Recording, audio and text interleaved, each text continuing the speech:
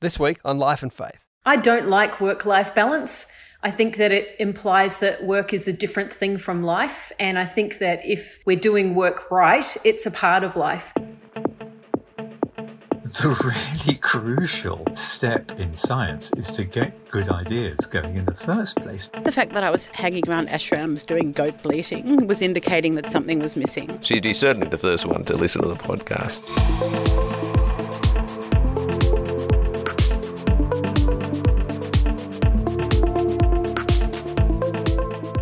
Welcome to Life and Faith from CPX. I'm Simon Smart and I'm recording this in lockdown, working from home, a situation many of us have become very experienced in over the past year and a half.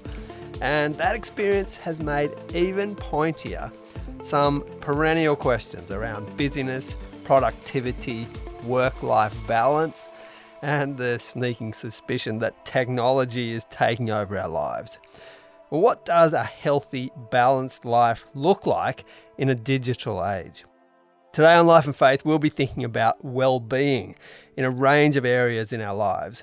We'll hear from Dr. Jenny George, who's CEO of the corporate mental health provider Converge International, and also Daniel C., whose passion is to help busy people make space in their lives.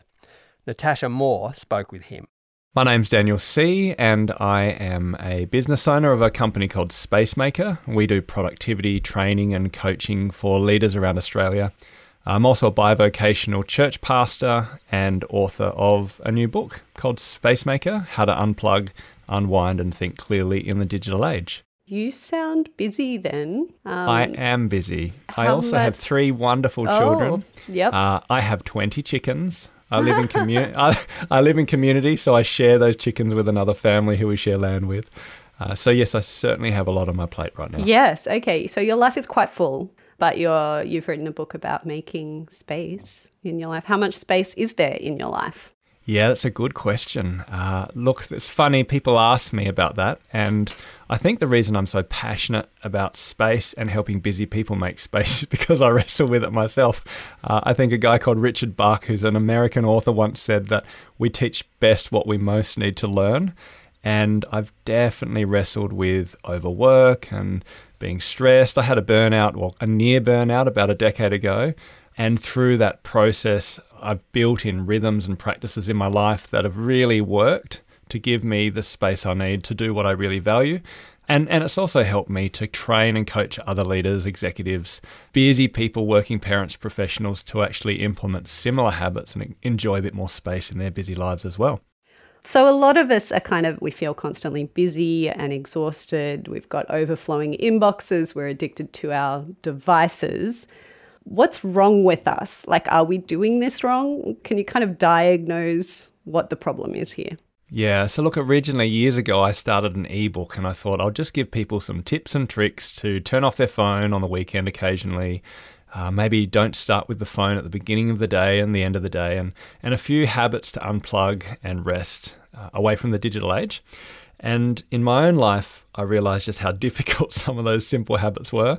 And I realized how difficult it was for other people to implement them as well. And so I've come to the conclusion that actually we need more than simple tips and tricks.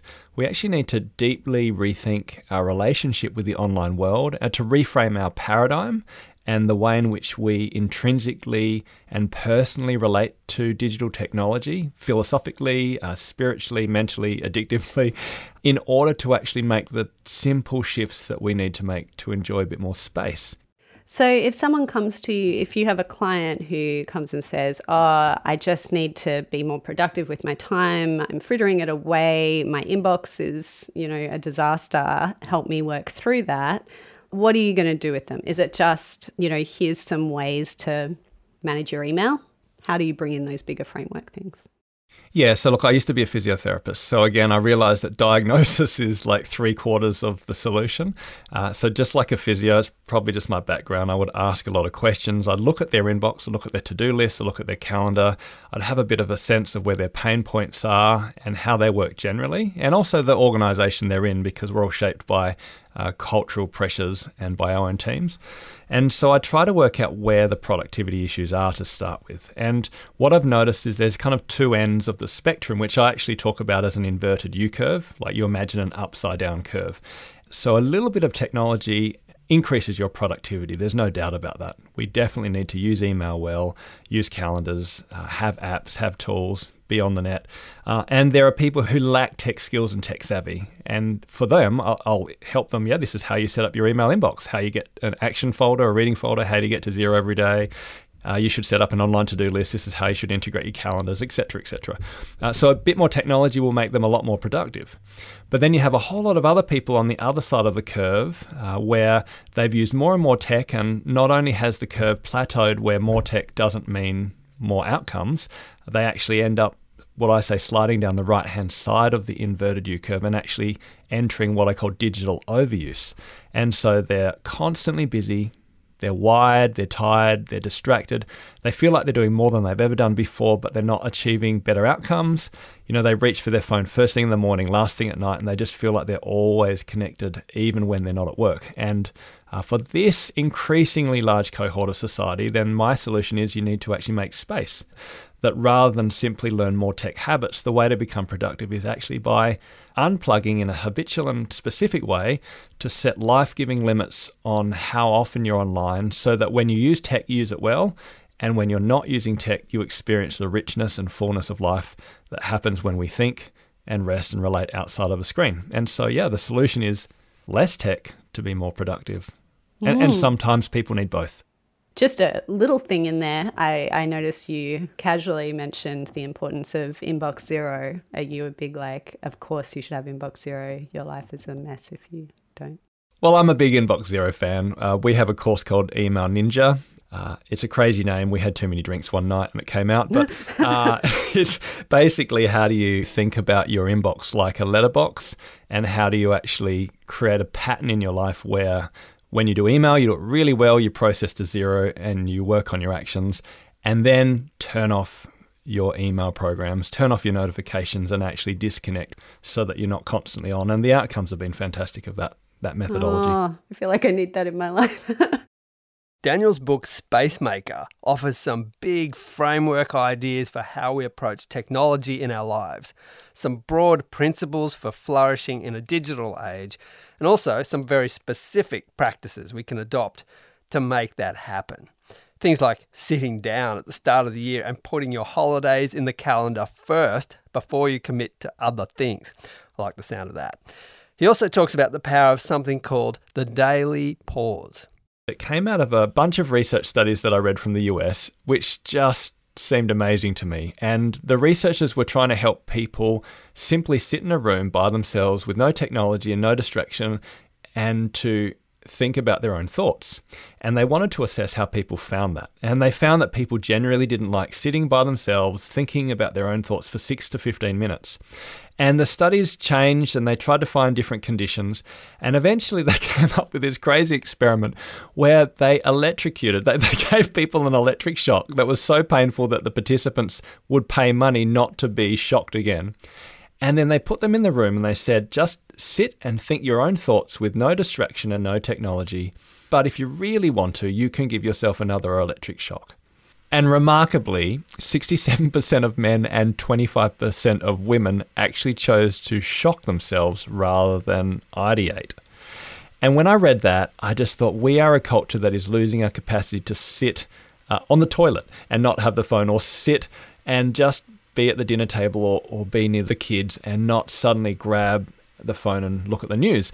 And so I realized that the daily pause is one of those practices we actually need to recover, to retrain ourselves to think our own thoughts and not simply other people's thoughts, and to learn to enjoy a bit of stillness and peace and quiet. And so there's a bunch of small, simple habits. Some of the simple ones are charge your phone outside of your bedroom. There's an amazing study that said 80% of young people use their phone at night when their parents think they're asleep, and 10% of young people check their phone more than 10 times throughout the night. So if you've got young people, it's a great thing to get everyone to charge their phones outside of the bedroom, including yourself. And that just means you have a daily pause before you go to bed, where you're not finishing with, Candy Crush or Instagram, and you can reflect on the day or have a conversation with your partner. And it means you can wake up in the morning and think your own thoughts rather than listen to the pandemic. And that's a really good little daily pause. Another one is making sure that you have maybe half an hour or an hour together if you live with others, let's say as a family, to have an hour for dinner every single day, eating around a table without a phone, put all the phones away and make it a screen-free meal. And the research around that is extraordinary. 12-year-old girls who eat with their family on a regular basis without devices end up with better university scores, less debt. They're less likely to smoke marijuana, less likely to be pregnant at the age of 17. There's other studies that show that numeracy and literacy increase significantly for younger people who eat regularly around a table. And the amazing thing is that it doesn't matter what you feed them. You can go all out and feed them like organic broccolini, or you can just get frozen pizza that costs $2 from Woolworths, and it doesn't matter from a research point of view. It's about the relationship with people you care about on a regular basis and having conversations. And one of the daily pause habits is also to have a few questions up your sleeve to facilitate those conversations. And my favorite is the high-low buffalo. So you just say, what's your high from today? What's your low? And what's a buffalo? Something random or strange or funny that happened. And all you need is maybe one question and no phones, and you can have an amazing conversation that actually improves your relationships with your family and energizes yourself as well. Another practice that's deceptively simple but can have a dramatic impact is the Sabbath, a weekly pause that emerges out of the Jewish and then Christian tradition. For a growing number of people today, whether they're religious or not, that looks like taking a digital Sabbath. Most of us just think rest will happen as a byproduct of just not working, and yet I don't think that's true. I actually think we need to create a ritual that helps us move from work mode to rest mode. I think there's value in actually specifically having a day where we rest, where we work out what is work and therefore what is not work, and where we orientate together, with others we live with, and navigate a day where we're intentionally just slowing down and being still. That doesn't mean just sitting around reading books and doing nothing. I mean, for me, digital technology, so being on a screen and swiping and typing and communicating, that's what I do for work.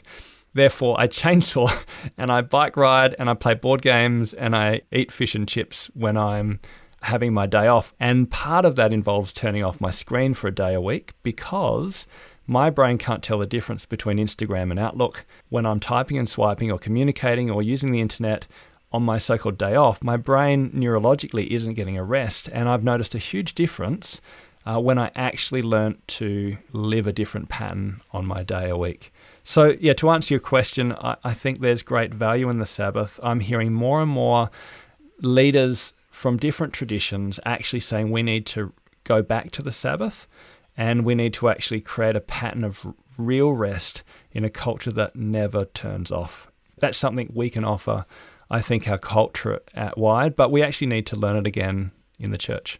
I'm speaking to you. I'm in lockdown in Sydney currently.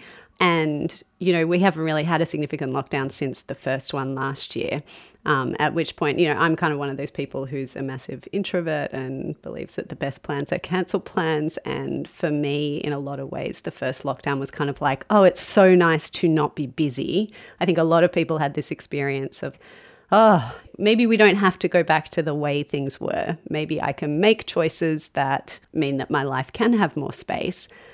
But of course, easier said than done, because there are so many pressures and, like if you're living in a culture where everyone's busy, you quote someone in the book that busy is a choice, but doesn't really feel like a choice. It feels like this kind of thing you're trapped on. So how do we choose against busy? Yeah, it's a hard question, isn't it? And there's definitely the reality that there are times where there are just too many things we need to achieve and we just have to put our head down and make sure it happens. For me, lockdown wasn't remotely relaxing. I had so many commitments that I had to work through, and it was just really hard to survive with my kids at home doing homeschooling as well. So it was different for everyone. But I still think busy is a choice. Firstly, I think on a big level, we do make choices that shape how busy we are. A lot of those choices relate to consumption, actually, and the choices we make regarding money and career. And I think those choices are really hard sometimes, to buy a smaller house or not do the renovation or not get the nice car and keep the old car, so that you have less pressure to fill up your life with that next job, or the pressure to go up the career ladder simply because you're looking up rather than thinking about whether your ladder's on the right wall altogether, as Stephen Covey says. So there's those broader choices that shape the context we live in. But then I even think day to day, just the ability for us to, again, make space and take a bit of time out to reflect on what really matters just allows us to either reshape our mind so that we enter a task that we have to do by saying we get to do it rather than have to do it, for example, or we see the beauty in the small things or the small moments we can experience rather than wanting to electrocute ourselves in those moments. And I think the beautiful thing about what I love about space is you don't need a lot of it. You don't need a lot of space to experience a dramatically different life. If you can just pause and breathe occasionally, if you can stop and pay attention to your kids who need that attention, or pay attention to that, the sunset that's outside, which you're not looking at because you're swiping your phone. If you can just pause and enjoy the meal that you're enjoying, or simply plan your week rather than just diving in and looking at whatever comes in via email. Those little pauses in the day actually can give us that sense of being unbusy, even if we have a whirlwind around us in the meantime. And it gives us that perspective that actually we'll never get everything done. We'll never read everything we can do. We'll never be the perfect mum or perfect dad or get through every episode of Netflix that we want to watch. It'll never happen in the digital age. And so that pausing allows us to say, I'm enough, and it's enough, and mess is okay. Let's enjoy today.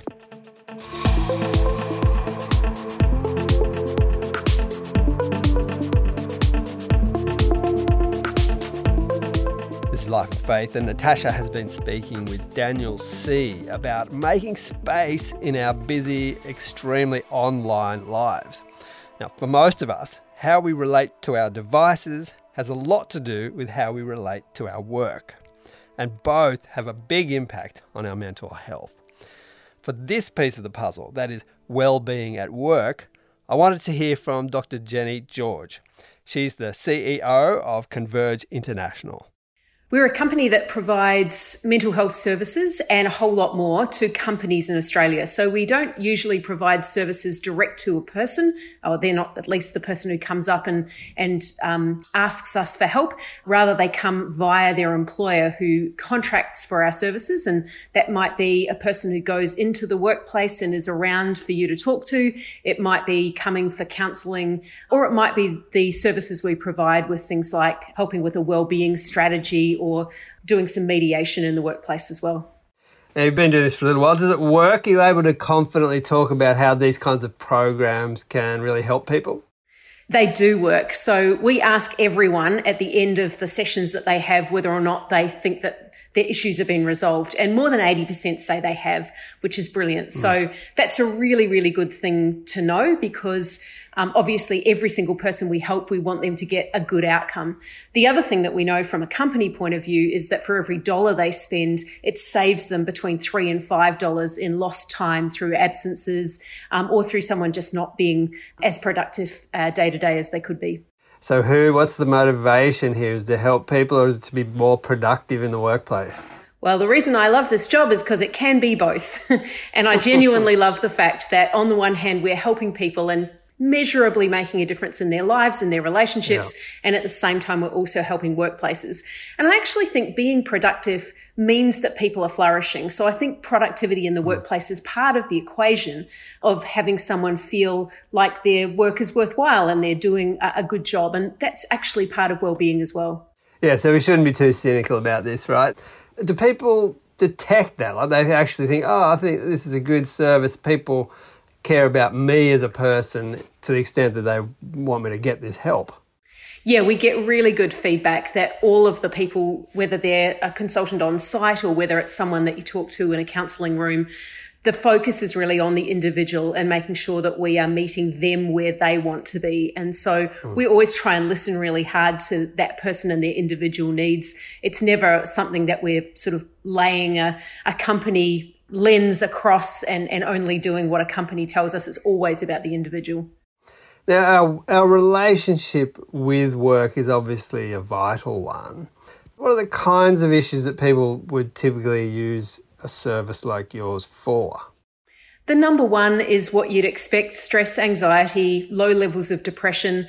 Normally it's not clinically at an acute level, although occasionally, of course, we get people who are suicidal. And I'm really proud that every year we think that probably 100 to 200 people are still alive because of our service. And that's terrific and just an incredibly heartening thing. But at the same time, that's not the normal day to day, because most of the people we come in contact with are holding down a job successfully. And so the levels of anxiety and stress and so on haven't reached the point where they need to be hospitalized or they're really acute. But then the other things that we often see people to talk about are relationships. So we do a lot of relationship counselling, and that's all part of the service, as well as budgeting advice, quitting smoking, nutrition, you name it. We love talking to people about it. Now, you have thought a lot about businesses and work practices over many years. I want to ask you, we hear the phrase work-life balance a lot. What do you think it means? I don't like work-life balance. I think that it implies that work is a different thing from life. And I think that if we're doing work right, it's a part of life. So I think that balance is important, though. I think that balance in all things is a great idea, and making sure that everything we do is sustainable. So I prefer to think about, have we got the right balance of all of the activities in our life: family, hobbies, community, church, the work that we do, socialising with friends and colleagues. All of these things need to be in balance for us to have healthy and sustainable lives. And do some of the problems that emerge and people end up using your services for have some connection to not getting that balance right? I think often when balance isn't right, when things are out of balance, then that's where we see problems emerge. And I think that it's important that we don't think that work-life balance is only about the number of hours you do at work versus the number of hours you do elsewhere. In a really important way, work-life balance, or making sure our lives are balanced, is as much about how we choose to spend our time at work, how we choose to arrange our work life, whether or not we choose to socialise with our colleagues and make sure that we're making connections with our work colleagues versus working completely alone. That's actually a really important part of balance too. And that's not about hours or stress or anxiety. It's actually about the way we've constructed all of our life. Is the sort of service you provide an interest by companies and employers in this area? Is that a relatively new thing historically? It's not particularly new. EAPs, and that's one of the services we provide, have been around for 30 or 40 years in one form or another. And Converge International actually started doing workplace chaplaincy right back in the 1950s, when returned servicemen from the Second World War and Korea were in the workplace, often with drug and alcohol problems. That was being exhibited in some unhelpful and unhealthy ways. And so going into workplaces and trying to provide support right where people were at that point was really important. So there's a long history of this, and it's evolved over time, but certainly it's been around for quite a while. Now, the pandemic has led to a lot more working from home. I'm in that situation at the moment.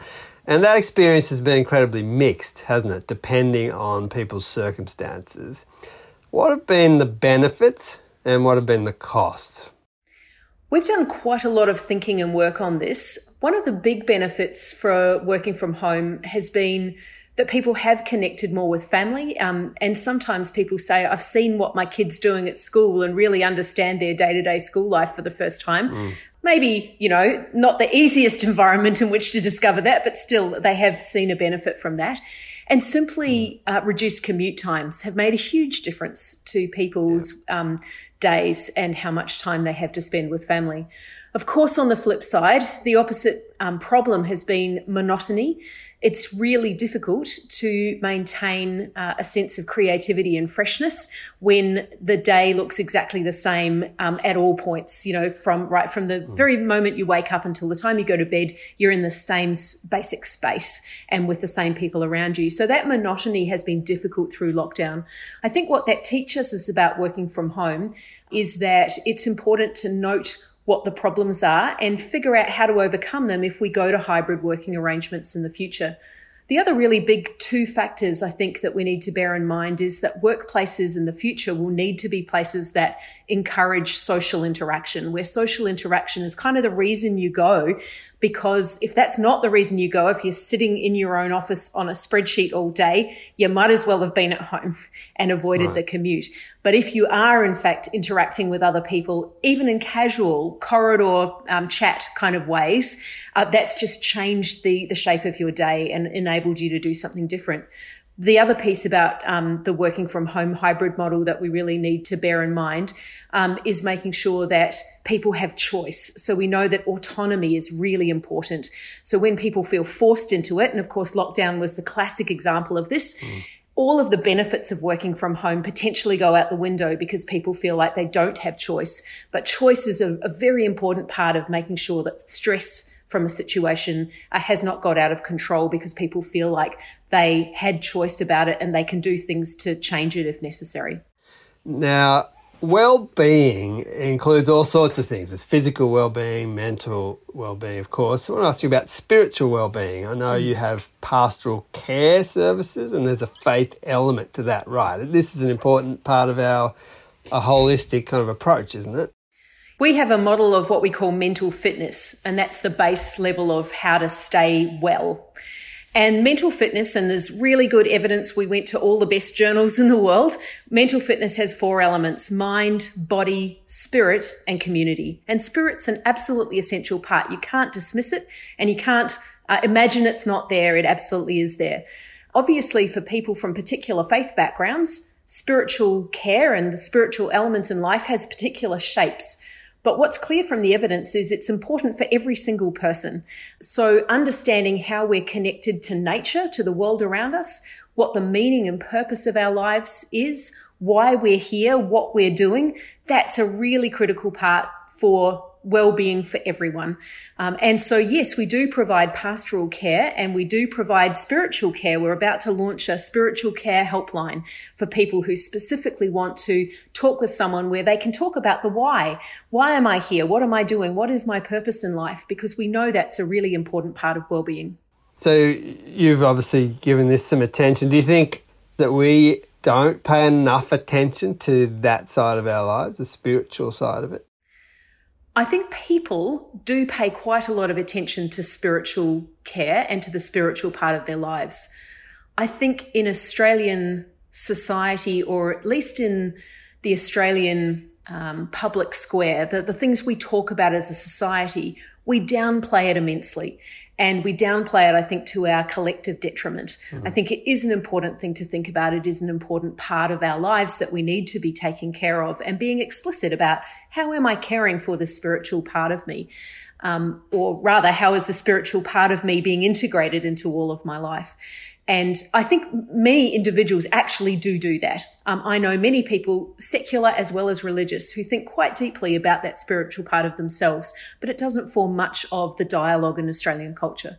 For Daniel C. as well, our wrestle with work and productivity and time management is a spiritual issue. And he's discovered that from personal experience.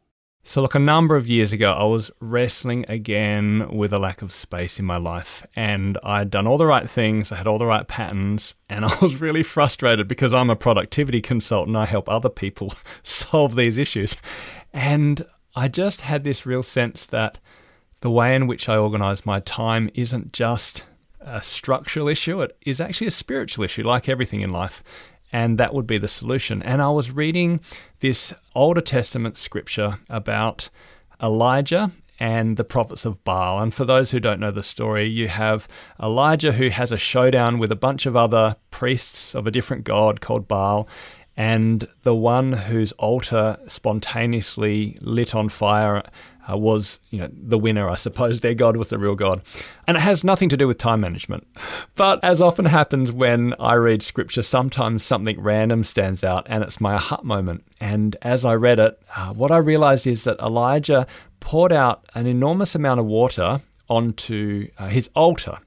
And the strange thing is that it was the middle of a drought. In fact, the whole reason the showdown occurred is because there was no water in the land and people were starving and there was no food. And so in this situation, I always thought that the pouring of the water just made it more miraculous when God spontaneously lit the altar. But what I realized is that Elijah poured out what he did not have, and it must have been a huge act of faith to do that.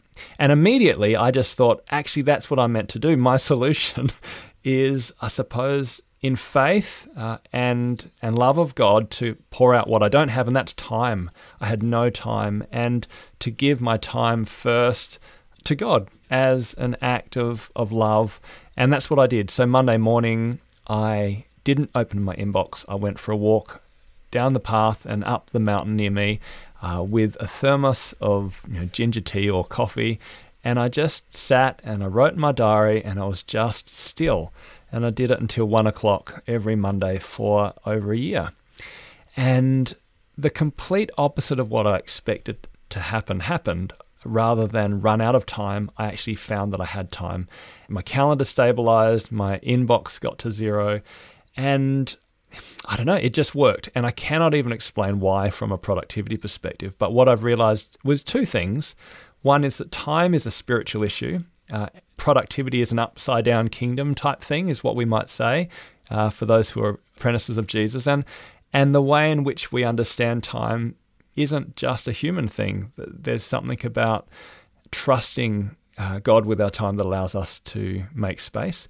And the other thing for me is that my wrestle with space and busyness, I realized that that's actually not a bad thing. And I stopped resisting it, because I realized that when I wrestle with time, when I wrestle with busyness, I actually am confronted with my own values and my own beliefs. I'm confronted with my habits.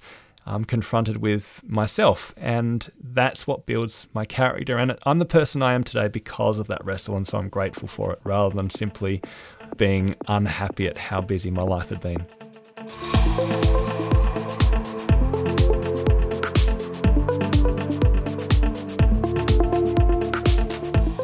This has been Life and Faith from CPX with me, Simon Smart, and Natasha Moore. Our thanks today to Dr. Jenny George from Converge International and to Daniel C.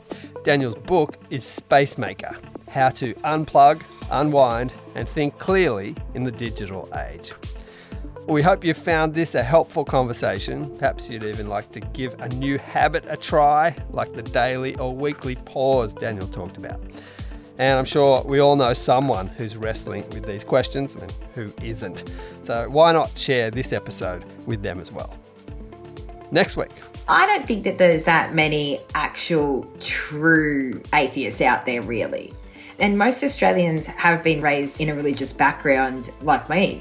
It leaves your mark on you. So even if you're not a mass going or church going person or synagogue going or whatever going person, when you're an adult, that kind of stuff still leaves a mark on you, and I think still leaves you open to believing in things that you can't necessarily see. Like, we don't actually know where we get our consciousness from either. It's a mystery even in science, so why wouldn't people be open to other mysteries?